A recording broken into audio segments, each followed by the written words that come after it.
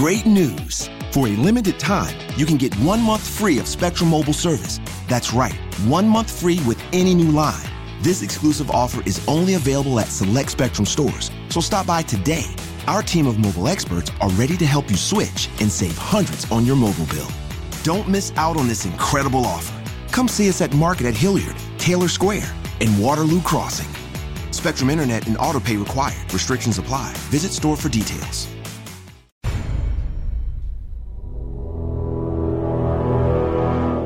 The X-Zone radio and TV show is largely an opinion talk show. All opinions, comments, or statements of fact expressed by Rob McConnell's guests are strictly their own and are not to be construed as those of the X-Zone radio and TV show or in any manner endorsed by Rob McConnell, Relmar McConnell Media Company, Talkstar Radio Network, its affiliated stations, or employees.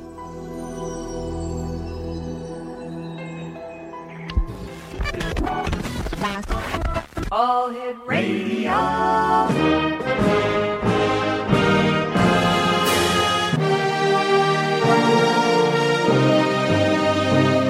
Welcome to the X-Zone, a place where fact is fiction and fiction is reality. Now, here's your host, Rob McConnell.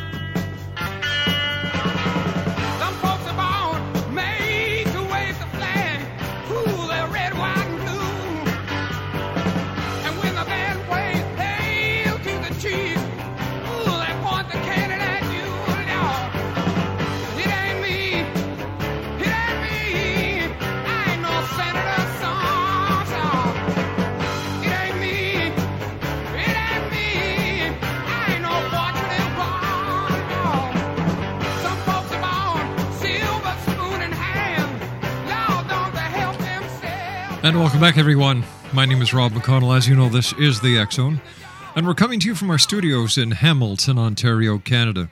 Our website is www.xzoneradiotv.com.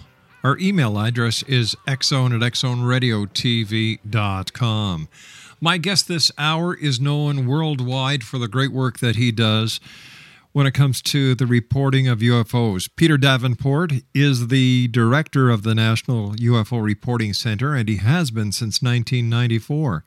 Peter reports UFO sighting cases regularly on all the media, radio, television, he supplies newspaper. And when it comes to UFOs and UFO reporting, Peter is the most valuable media resource that we have. And, you know, media thanks you, Peter. You do a great job. Peter has been, like I said, the director of the National UFO Reporting Center, and he served as the director of investigations for the Washington chapter of the Mutual UFO Network. Peter has had an active interest in the UFO phenomenon from his early childhood. He experienced his first UFO sighting over St. Louis Municipal Airport in the summer of 1954, and he investigated his first UFO case during the summer of 1965 in Exeter, New Hampshire. Joining me now from the state of Washington is the one and only Peter Davenport. Peter, welcome back to the X-Zone. Long time no talk. It has been a long time. Thank you very much once again for the generous invitation, Rob, and more generally, thank you for your continuing interest in this crucially important field of ufology. You're probably one of the most active broadcasters in the world with regard, and indefatigable with regard to this issue, and I think it's very important to all peoples on this planet. Oh, thank you, my friend.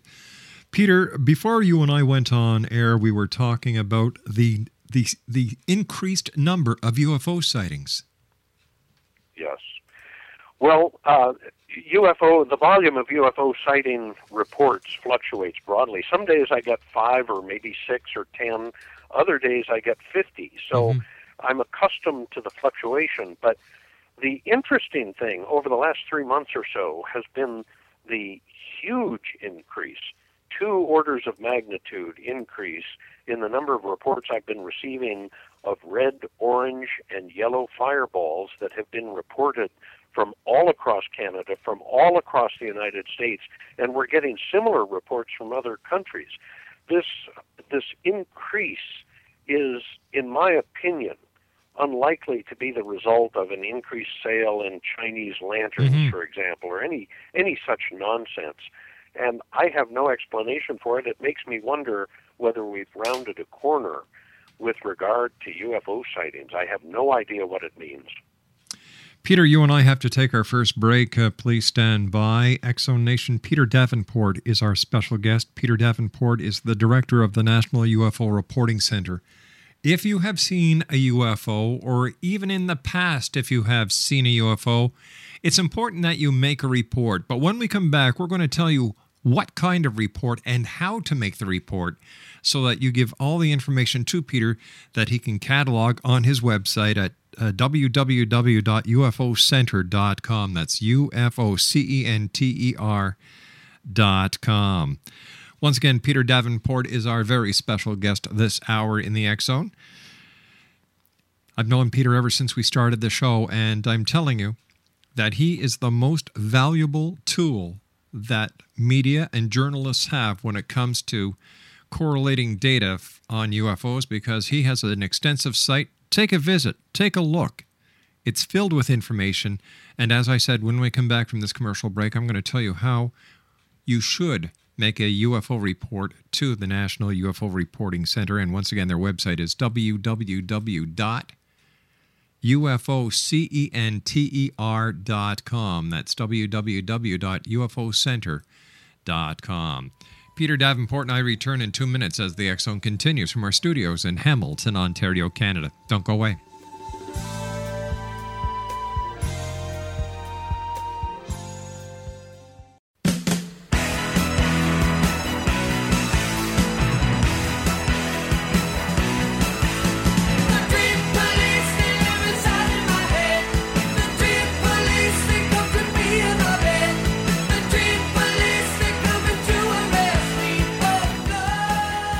X-Zone Nation, my good friend Peter Davenport is our guest this hour. He is the director of the National UFO Reporting Center.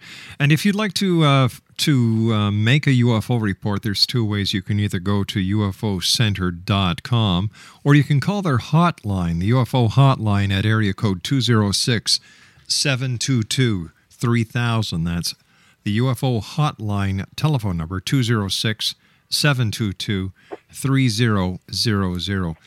Peter, the balls of light that you were talking about, the red, the orange fireballs, has the scientific community tried to come up with any plausible explanation? No. Simple answer, no, Rod. And this is a fascinating phenomenon. UFOs by themselves, as you know, are a fascinating subject for discussion and investigation. I have to say, though, after 16 years of having served as the director of this organization, I have to say that I am becoming more intrigued by human psychology surrounding the UFO field than I am the UFOs themselves. The things that people do or say or believe or don't do interests me now, I think, at least as much as the UFOs themselves do. But I am flabbergasted. I sit here at my desk in stunned disbelief that the press of the world has not developed a greater interest in the UFO phenomenon. Programs like yours, investigators like me, I believe, have presented enough information to capture the attention, perhaps the imagination of members of the press, and yet they sit there like pithed frogs, waiting for something to happen. I don't understand this. Yeah. But no, the scientific community, in direct response to your question, where are the scientists? There have been a few. I think of Dr. John Mack at Harvard Med School. There are a lot of very... Richard Haynes, Dr. Richard Haynes is one of my favorites.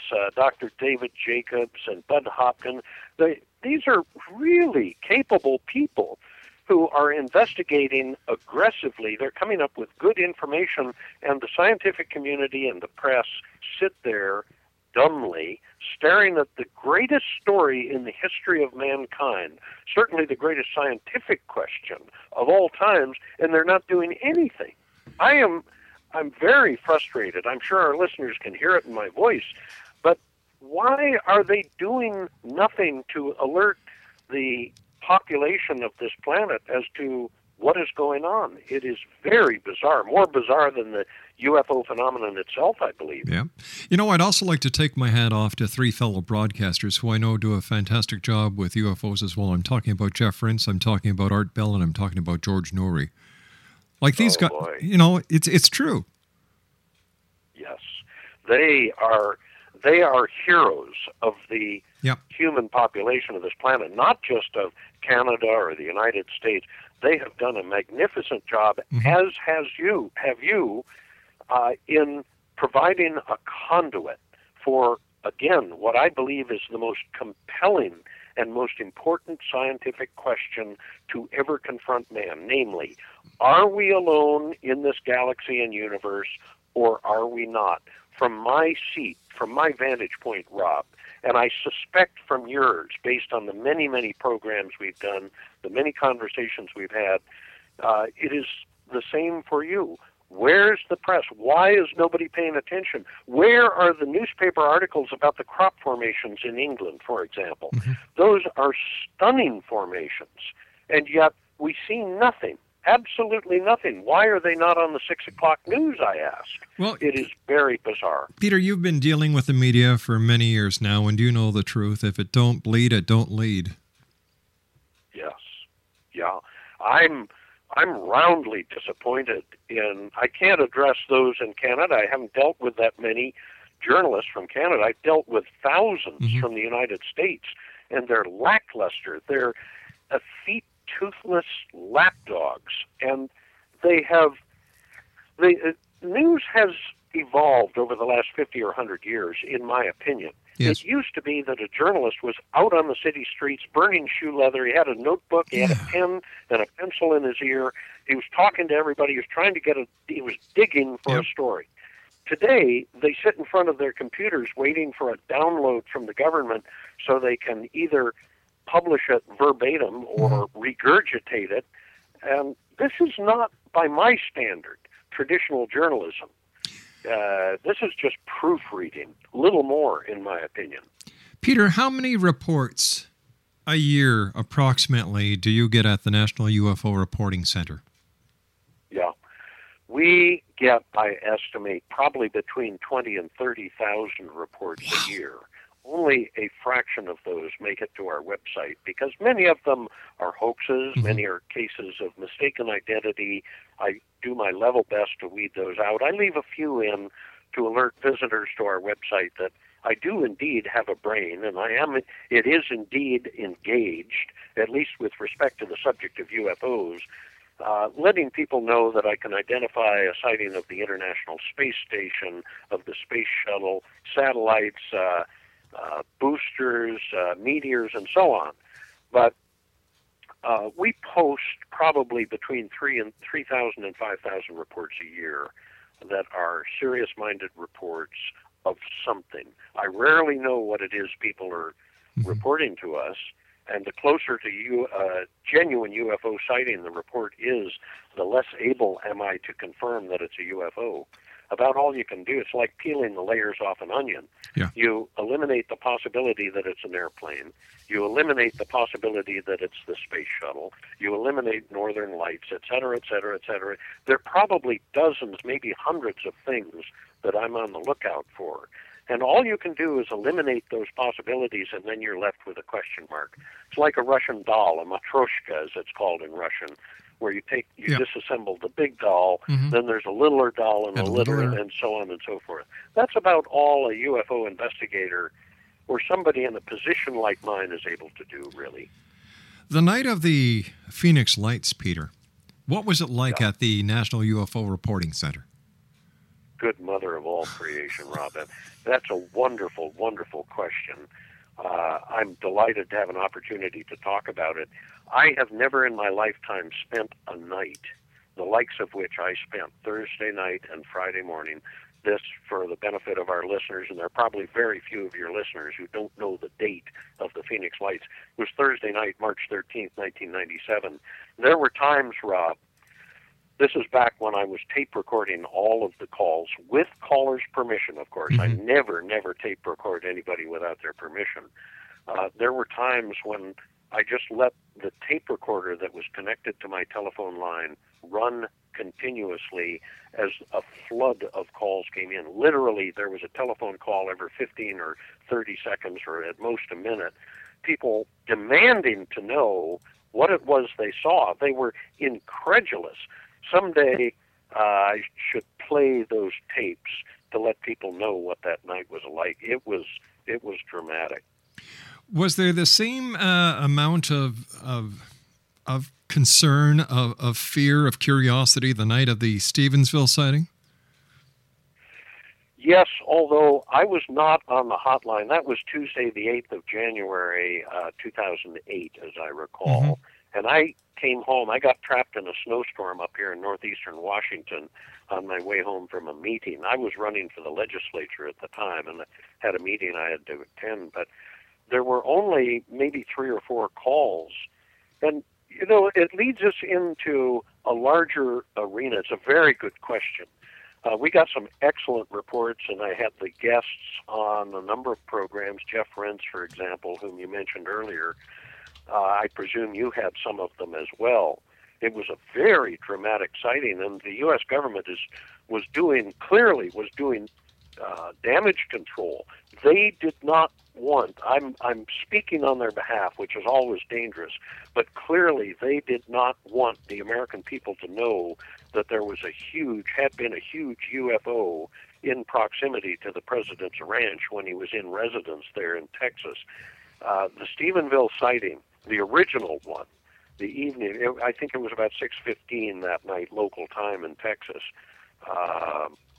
That must have shaken the U.S. government, the intelligence corps, and defense establishment to the roots of its soul, because that was a dramatic sighting. Whenever you have an object that may have been a quarter or a half a mile long, statute mile long, that was able to not only outrun F-16s, but to be able to accelerate away from them, as they're doing many hundreds of knots, accelerate away from them so rapidly that people on the ground were left with the impression that the F-16s had been left standing still in the evening sky there southwest of Dallas and Fort Worth.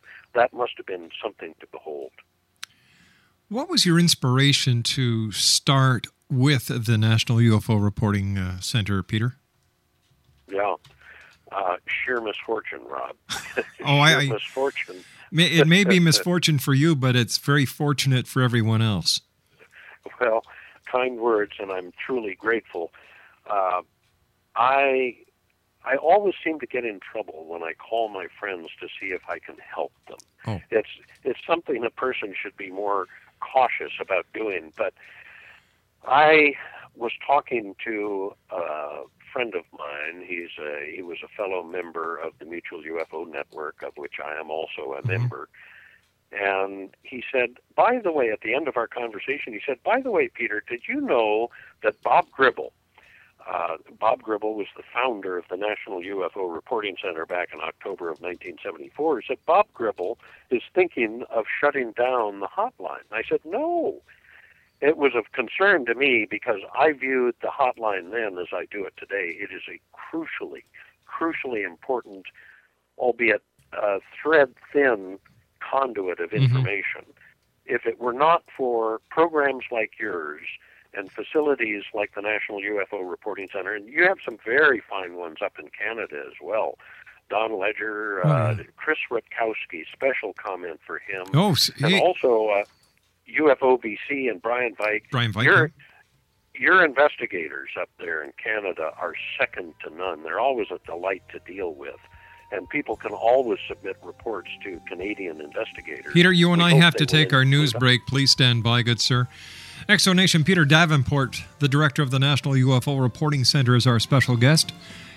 The UFO hotline is 206-722-3000. That's the UFO reporting hotline at 206-722-3000 or www.ufocenter.com. Don't go away, we'll be back.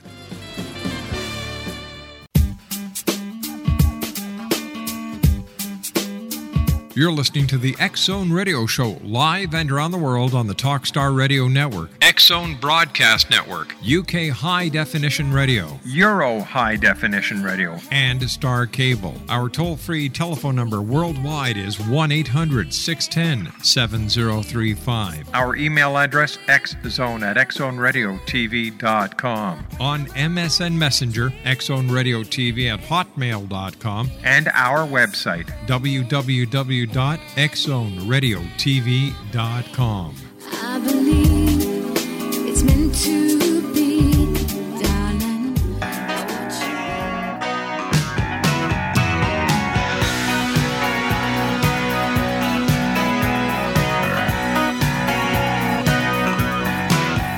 I was walking down a one-way street, just looking for someone to meet. One woman who was looking for a man. Now I'm hoping that the feeling is right, and I'm wondering if you'll stay for the night. So I'm coming. I don't wanna be lonely, baby. Please tell me. I wanna love you all over. Do you believe in love? Do you believe it's true? Peter Davenport is my special guest this hour, X-Zone Nation. Now, if you'd like to make a UFO report to the National UFO Reporting Center, the UFO hotline is 206-722-3000. That's area code 206-722-3000. Or you can go to their website at www.ufocenter.com. Peter, what information should callers or people who submit their UFO reports to you, what important information is necessary in order to make it a credible or a report that you can actually investigate? Yeah. Well, I am grateful if I just get the basics from a witness. The things that I traditionally request of people when they telephone our hotline, I listen to their report for maybe 15 or 20 seconds. Mm-hmm. I want the short version over the telephone. People want to talk and talk and talk and talk, and they'll talk for hours about their UFO sighting. But the point I make to them is talking about it does absolutely no good whatsoever. In fact, it is harmful, Rob. It is harmful in the following respect. One, the more they talk about it, the more the facts can become a little bit muddled. When you start talking about an incident, you roam around and you start creating facts. So we like people to immediately sit down and write about their sighting. The other thing that I have noticed over the last 16 years, the more you let a person talk about the sighting, the less likely are you to get a follow-up written report. And unfortunately, the written report is the only report that does any good. But the thing in direct response to your question, and it's a very good one, is we ask for the basics. Where was the person located? Usually people remember that very accurately. They're at their home or the corner of First and Vine or someplace. We ask for the direction they're looking. And this is where it starts getting a little complicated. I estimate that about 60 to 90% of the American people, when they're standing at a location, have absolutely no idea where north is. It flabbergasts me. But we ask the direction they're looking. We ask for an angle of elevation. Now, this is where it gets really convoluted. Most people will say, well, it was 2 telephone poles and a soccer ball up, which means absolutely nothing. What we ask people for is an angle expressed in degrees, angle of elevation. And between the direction or azimuth they're looking combined with that angle of elevation, that defines a point in the sky from their vantage point. also what the object looked like, what it did, what color it was, did it have lights on it, was it moving, was it stationary, was there one or two or three or a dozen, how many people were present. In other words, I could go on, but we ask for just the basic facts of the sighting, written hopefully eloquently and grammatically correctly, so another person reading that report could understand clearly what the sighting looked like. That's what we ask for. All right, X Zone Nation. Now, once again, the contact information for filing a UFO report with the National UFO Reporting Center. Here we go again. The hotline number is 206-722-3000, and their website, www.ufocenter.com. Before we went to the break, we were talking about Chris Rutowski and some other great Canadian UFO investigators like Brian Vike and our friend down in Shag Harbor. Chris has come out with a new book, The Big Book of UFOs, and we intend on having Chris on next week or the week after, I'm not sure, but he'll be on talking about UFOs. But you also have a very special connection with something called passive radar, Peter. Yeah, and I really delighted to have an opportunity to talk about it, Rob. In my lifetime, I believe I've made only two major, unique, meaningful intellectual contributions to the world. And my proposal to use passive radar to end, once and for all, unambiguously, the debate over whether UFOs are real or are they not, is, I think, the greatest intellectual achievement I've ever done. Essentially, what it is a proposal to use the energy, the radio waves, the electromagnetic radiation that flows off of radio and television antennas to detect UFOs. After all, those radio waves are no different from the radar waves that are broadcast out of airports and by the air traffic control system. And my proposal is to build a receiver, actually an array of antennas that listen for bounced radio signals from objects in the near-Earth environment. They don't have to be in the atmosphere. They can be outside the atmosphere, of course. But what we can do is use those commercial broadcasts to listen for objects, to detect objects that reflect those signals going out into space as they reflect them back down to ground level. It turns out that if you build an array of antennas in an XY coordinate system, it takes only 4 antennas in close proximity to one another, within 100 meters of each other or so, you can time very, very accurately, to 1 part in a billion, when the reflected signal strikes each of those 4 antennas.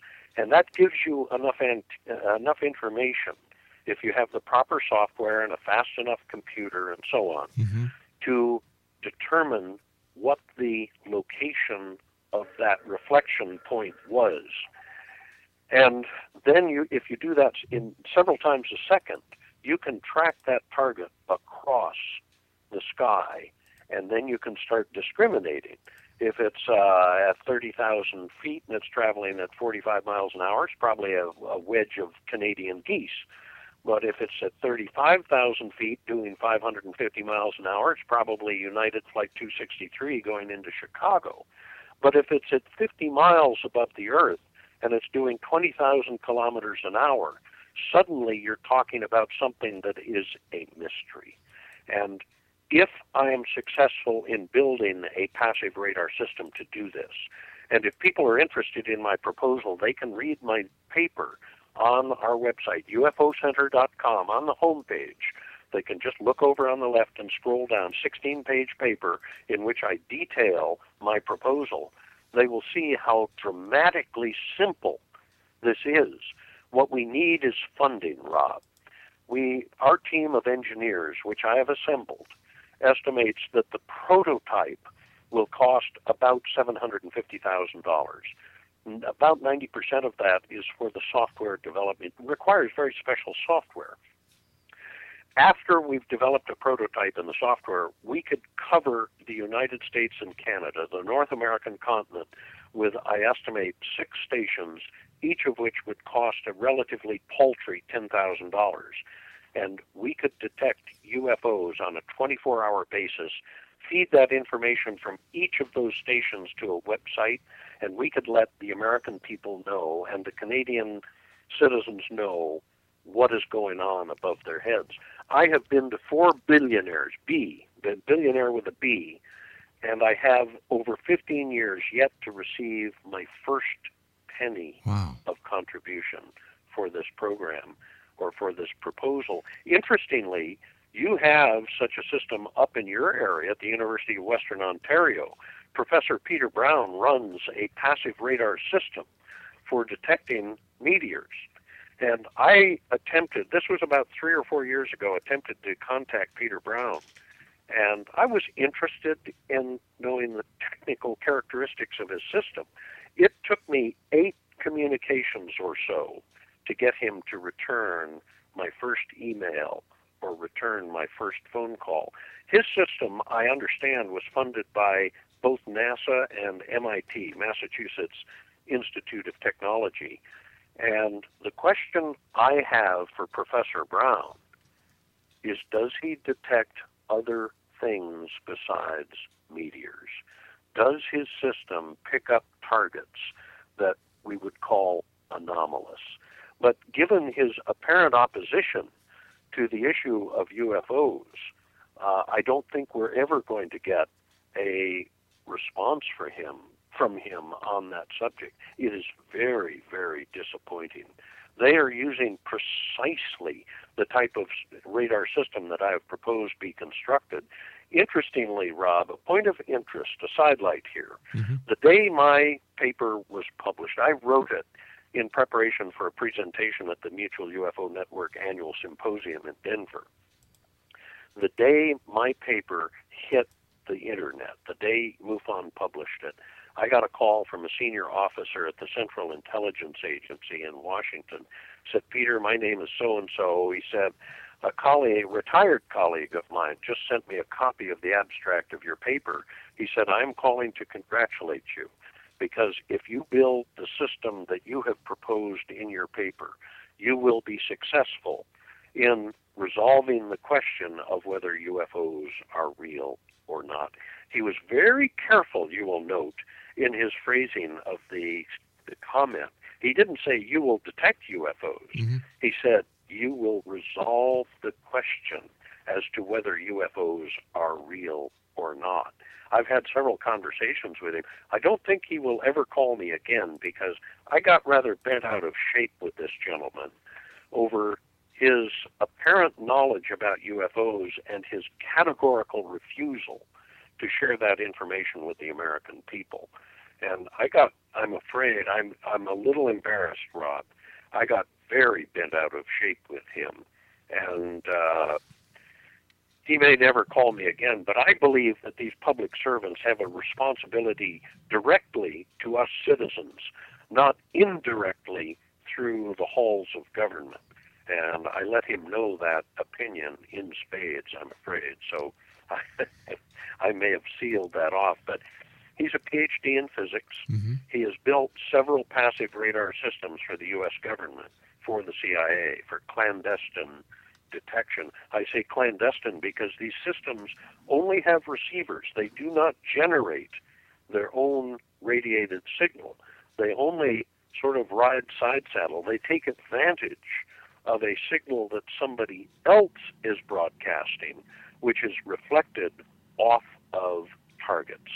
So it radiates no energy. All it does is sit quietly and listen for reflected signals from above our heads. That is what I'm interested in doing. So the government must know that the end of their monopoly on the subject of UFO information is well nigh upon us, because we, in the near future, if I can build the system, will be able to show the government and most of all the citizens of our two respective countries unambiguously that UFOs are real. That's what I want to do. Peter, why do you think, now we've got to take our final break in about 2 minutes, why do you think the governments of the world are suppressing the information that UFOs are here? Yeah, some of them are not, of course, and I dare say you've probably had guests on that have talked about this. Oh, sure. We've had Steve Bassett on a number of times. Belgium, Yep. back on the 14th of May, 2008, England threw its files open, and they continue to release information. France, or at least some retired government officials and military folks, wrote the Cometa report. I think that was back in 1997 that was reported, that was released. Chile has a civilian commission on UFOs. Belgium, years ago, threw its files open.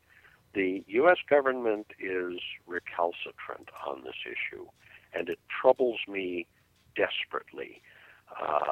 I think the U.S. government has gone renegade. I can comment about my government. I wouldn't dare comment about the Canadian government. They're different entities, and I don't have that authority to do so. But the U.S. government is lying to the American people on so many subjects that we cannot keep them straight anymore. We cannot keep them in mind. Ufology is only but one. And why they're doing it, many people ask me as if I'm a spokesman for the U.S. government. Obviously, I am not. They're my adversary. I know for a fact that they're lying to the American people. And I believe there have been some occasions where people from, I presume, from the U.S. government have tried to get me out of the field of collecting UFO reports by calling me repeatedly at the same time of night over and over again to wear me down. So far, they have not succeeded in doing it. Peter, but stand by. I don't know why the government does it. Peter, stand by. You and I have to take our final break. Exonation, Peter Davenport, the director of the National UFO Reporting Center, is my special guest. Here's their website, www.ufocenter.com. And the UFO Reporting Hotline number, area code 206-722-3000. That's 206-722-3000. We'll be back on the other side of this brief break. Don't go away.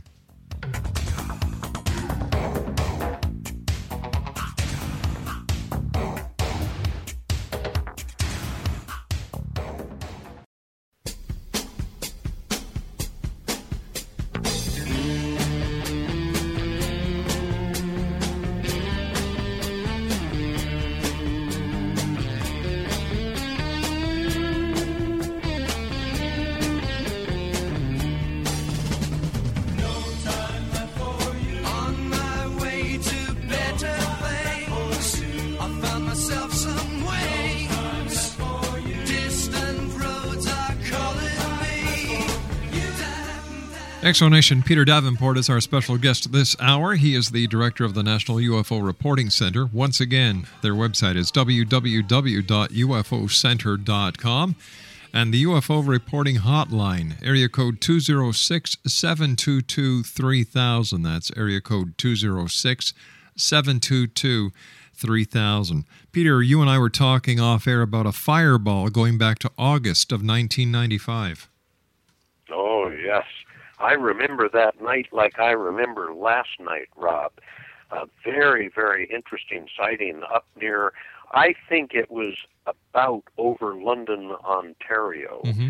It was midway between Windsor and Hamilton, and this is one of the rare circumstances in which the object of interest that caused a dramatic reaction among witnesses on the ground was captured by a television news team. I suspect you know the story quite well.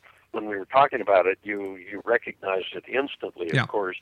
What many of the people up in Canada don't know is that fireball that was going generally to the southeast apparently passed over Lake Erie, and it slashed down across the western end of Pennsylvania, and it came to a dead stop.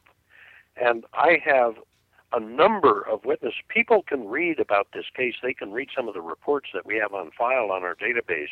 I remember the date quite clearly. It was a Friday morning. It was 40 minutes past midnight East Coast time on the 25th of August, 1995. The interesting thing is that people in Ohio and Pennsylvania saw this object, and it changed shape, it changed color, and in the vicinity of Breezewood, Pennsylvania, which is right on the Pennsylvania Turnpike, the object was seen by a professional race car driver to stop above an empty valley that he was driving through at the time, and it strobed, and it was, again, at this point, stationary on the south side of the Pennsylvania Turnpike. It strobed, and it illuminated the entire valley that he was in 6 times sequentially. It was a very dramatic case. Interestingly, Channel 4 out of Windsor, I believe it was, aired that tape but once, and they have refused to allow anybody else to use that tape. Even Peter Jennings, when we did a piece with Peter Jennings back in 2004, it's my understanding that that station refused, which had been acquired by that point, refused to allow that footage to be used by ABC News. Similar case from Grand Falls, New Brunswick on the 19th of September, this month, just last Sunday night. And I will get those reports to you as soon as we receive them. But that case back in 1995, again, August 25th, Friday morning, was one of the most dramatic cases that I have ever handled. And I will leave our listeners, Rob, with the final note.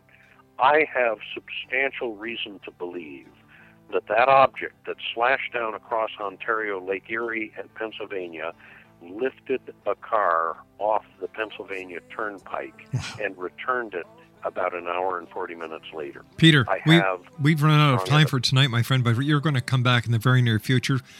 Peter, thank you very much for joining us. Always a great pleasure talking to you, and take care of yourself, and thanks for your great work. My gratitude to you, Rob. Thanks for covering this very important field. It's always delightful to be here. Take care, my friend. Peter Davenport has been our guest this hour. He is the director of the National UFO Reporting Center, www.ufocenter.com. Well, that's it for tonight, X Zone Nation. I'll be back tomorrow night at 10, and once again, we cross the time-space continuum to this place that I call the X Zone. So until then, keep your eyes to the sky and your heart to the light. Great news! For a limited time, you can get 1 month free of Spectrum Mobile service. That's right, 1 month free with any new line. This exclusive offer is only available at select Spectrum stores, so stop by today. Our team of mobile experts are ready to help you switch and save hundreds on your mobile bill. Don't miss out on this incredible offer. Come see us at Market at Hilliard, Taylor Square, and Waterloo Crossing. Spectrum Internet and autopay required. Restrictions apply. Visit store for details.